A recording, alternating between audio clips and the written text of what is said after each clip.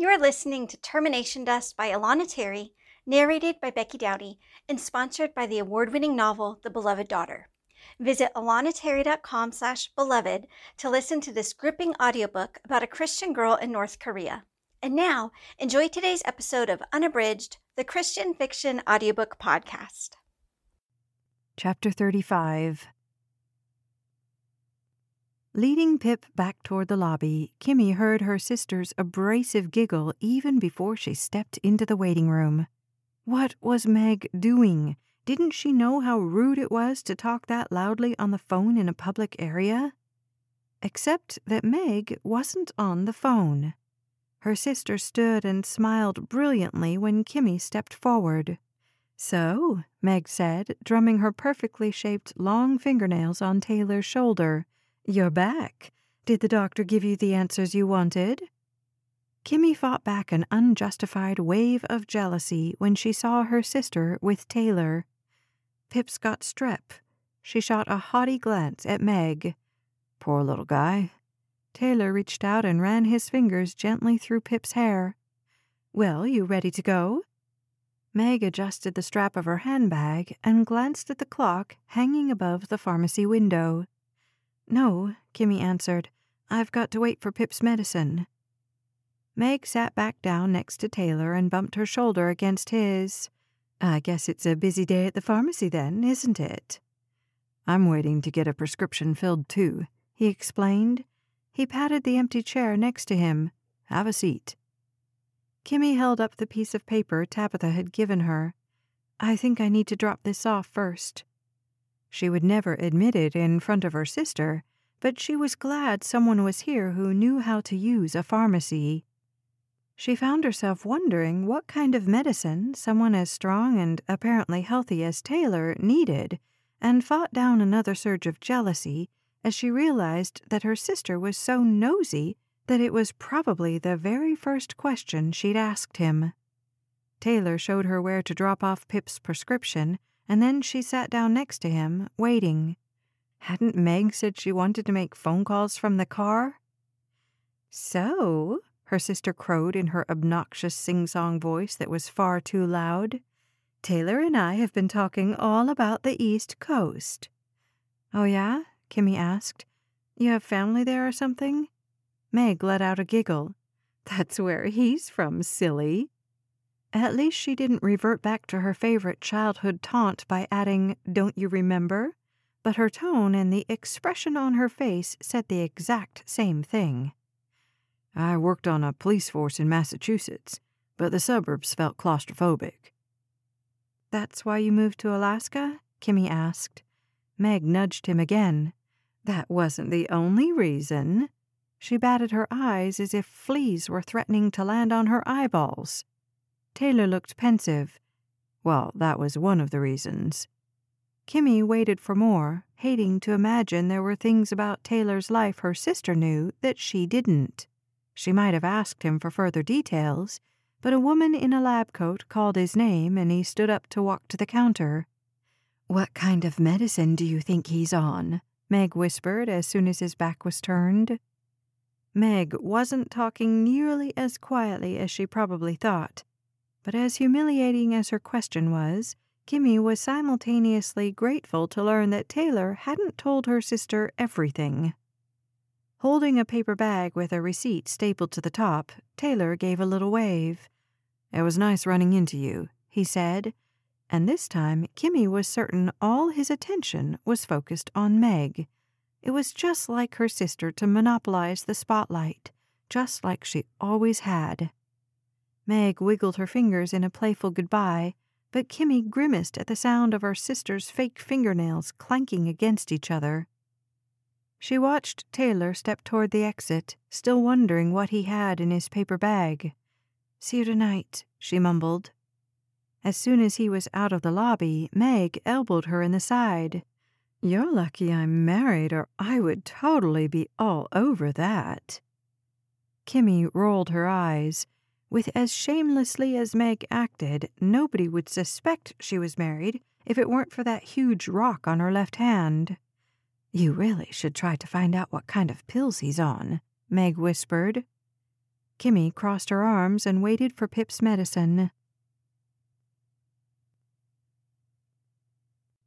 Chapter 36. "Oh my goodness," Meg squealed as she slid her trim and athletic frame behind the steering wheel. "I still can't get over how cute that trooper is. Did you see those shoulders of his? And he knows how to dress the part, too. Alaska casual looks really good on a man that's sculpted." Kimmy buckled Pip in the back and wondered if now was the right time to remind Meg about her husband in Anchorage. Sitting down in the passenger side, Kimmy sighed. The PA, unfriendly as she'd been, had ordered antibiotics that should help Pip feel better by the end of the day. He needed 1 dose now and another at bedtime, but since Kimmy didn't want to do anything to upset his stomach, she decided to wait until he'd had some breakfast. Meg made a quick stop to Puck's grocery store, and while Kimmy was waiting for her sister, she turned around to glance at Pip. "You hanging in there, Buster?" Pip refused to look at her. What was wrong? Did he miss Mom? Was he mad at her for not paying attention to him now that Meg was here, hogging all the conversation? She still had that brochure from the PA, along with Tabitha's stinging words, "shrinking window of opportunity." She shouldn't feel guilty. It wasn't like Chuck was a reasonable kind of father who would permit his son to get regular therapy, especially since he assumed Pip was stupid and wasn't worth teaching anyway. The problem was that Kimmy hadn't even tried. She should have at least done what she could to change Chuck's mind. She should have died trying. Now, even if Pip started receiving intervention services once they got settled in Anchorage, he might never catch up to where he would have been. She thought back over every interaction with her stepfather, every terrible hungover morning and late drunken evening. There must have been some point in time when she could have brought it up. Either that, or she could have convinced Mom to leave him. Meg managed to change Mom's mind, however surprising it was to think about. Strange that Kimmy and her sister had talked about naturopaths and the immune system and Meg's obsession over Taylor, but they hadn't even talked about what evidence Meg had to show the troopers that Mom was planning to leave. The evidence that proved Chuck's guilt. She hated thinking about him, hated the way that even his memory made her skittish. She locked the car doors, then felt like a baby. Did she really think Chuck would come here and hurt her or Pip in broad daylight in the middle of a grocery store parking lot? The truth was, she did, and she was scared. She turned around in her seat. "You're being such a good traveling buddy." Pip looked tired, and she hoped that after he got a little bit of breakfast and his first dose of medicine, he'd nap for most of the trip. He had a lot of sleep to catch up on. She also hoped Meg wasn't going to spend the entire drive to Anchorage lecturing her on the deplorable evils of antibiotics. But it would be just like her, Meg, who had never had a kid because she refused to ruin her figure. Meg came back to the car carrying groceries loose in her arms. "Did they run out of bags?" Kimmy asked. Her sister shook her head. "No, but I never use plastic, and I didn't bring my cloth shopping bag in with me." Kimmy didn't respond. "I got him some yogurt," Meg said. "Does he like yogurt?" Kimmy found herself wishing that Meg would ask Pip herself, but instead just answered, "He likes it." She took the container from her sister and popped open the door of the back seat. "You hungry, buddy?" Pip reached out for the yogurt, a good sign. "Got a spoon?" Kimmy asked. "I knew I forgot something," Meg exclaimed. "I'll go back in. I need a drink, too." While she waited, Kimmy pulled the antibiotics out of the paper bag she'd gotten at the pharmacy. "All right, Buster, let's get you healthy again." She shook the bottle, and Pip eyed her warily as she filled the syringe with the chalky white liquid. Kimmy studied her brother strapped into his toddler seat and decided she'd need to better angle herself. She stepped out of her seat, then opened the back door of the car, trying to find the position that would get her closest to her brother while still offering the most protection from his feet and fists if he refused the medicine. "This is going to make you feel lots better." She heard the trepidation in her own voice and prayed Pip wouldn't throw a fit. She glanced up at his tight lips and knew she was in for a battle. "Please, Pip, just take this little bit from me, okay?" Her voice turned whiny, but not even her pleading could convince her brother to open his mouth for the syringe. She lowered herself closer, getting kneed in the chest a few times until she managed to use her body weight to pin his legs against the seat. He gave a loud shriek in protest. "Please, just take the medicine," she begged. A woman walked by, and Kimmy wished the car door was shut. The last thing she needed was for some stranger to assume she was abusing her brother and call the troopers. Trying to shush his shouts, she reached out with one hand to try to keep Pip's arms from flailing and held the syringe with her other. Pip's limbs were secured, but he squirmed so much it took all her focus just to keep him pinned down without hurting him. She wanted to yell even louder than he was, but that would only intensify Pip's reaction. He thrashed his head from side to side, colliding with Kimmy's nose. "Ouch!" she roared. Tears of frustration threatened to spill out of her eyes. "Just take the stupid medicine!" She shoved the syringe into his clamped lips, unsure how much of the liquid was actually going in his mouth and how much had sprayed out over them both. She was breathing heavily when she released his arms and legs. The woman who'd passed her earlier was standing on the sidewalk glaring at them. Kimmy lowered her gaze. She wanted to find a way to explain, to let this stranger know she would never intentionally hurt her brother. But he needed the medicine if he was going to get better, even if his screams made it sound like she was trying to murder him. She pictured herself forced to repeat the same routine twice a day for a whole week. Why couldn't Pip understand she was trying to help?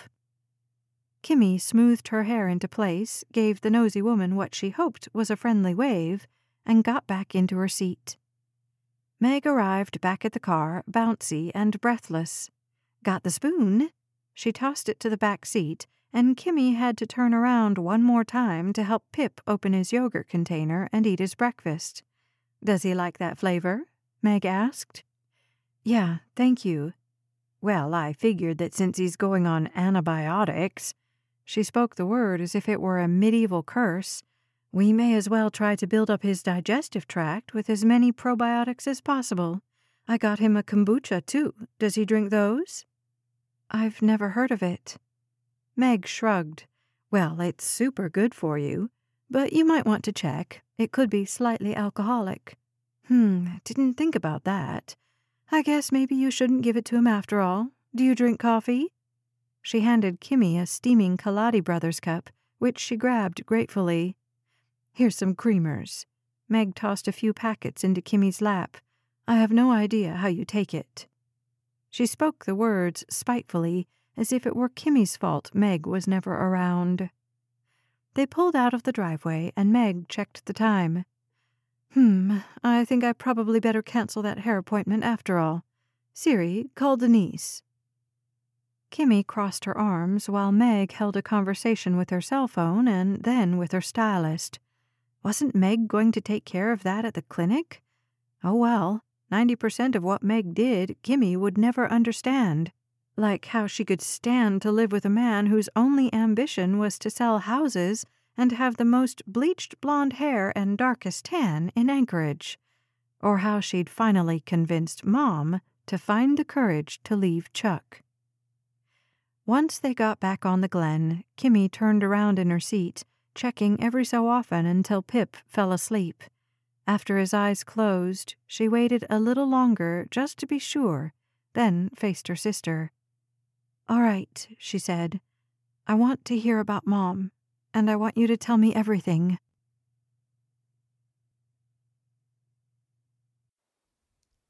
You've been listening to Termination Dust by Alana Terry.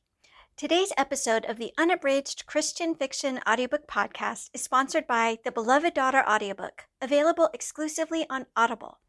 Visit alanaterry.com/beloved to download the Beloved Daughter Audiobook, narrated by two-time Audie Award winner Kathy Garver. If you're new to Audible, you can listen to this award-winning novel right away with a no-risk 30-day free trial when you go to alanaterry.com/beloved. And don't forget to tune in soon for the next installment of the Unabridged Christian Fiction Audiobook Podcast. Thanks for listening.